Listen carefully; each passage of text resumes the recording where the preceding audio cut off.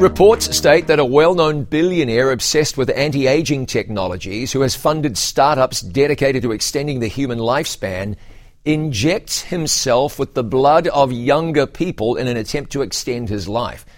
While you can't blame him for wanting to live longer, he needs to know it isn't the blood of young people that can help him, but the blood of Jesus. Jesus told us that anyone who believes in him should not perish but have everlasting life. John 3:16. It's fine to want to live longer, and that's why you take care of what you eat and how you exercise and that you get enough rest and so on.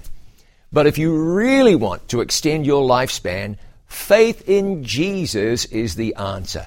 He offers you everlasting life. There is no good reason not to accept his offer.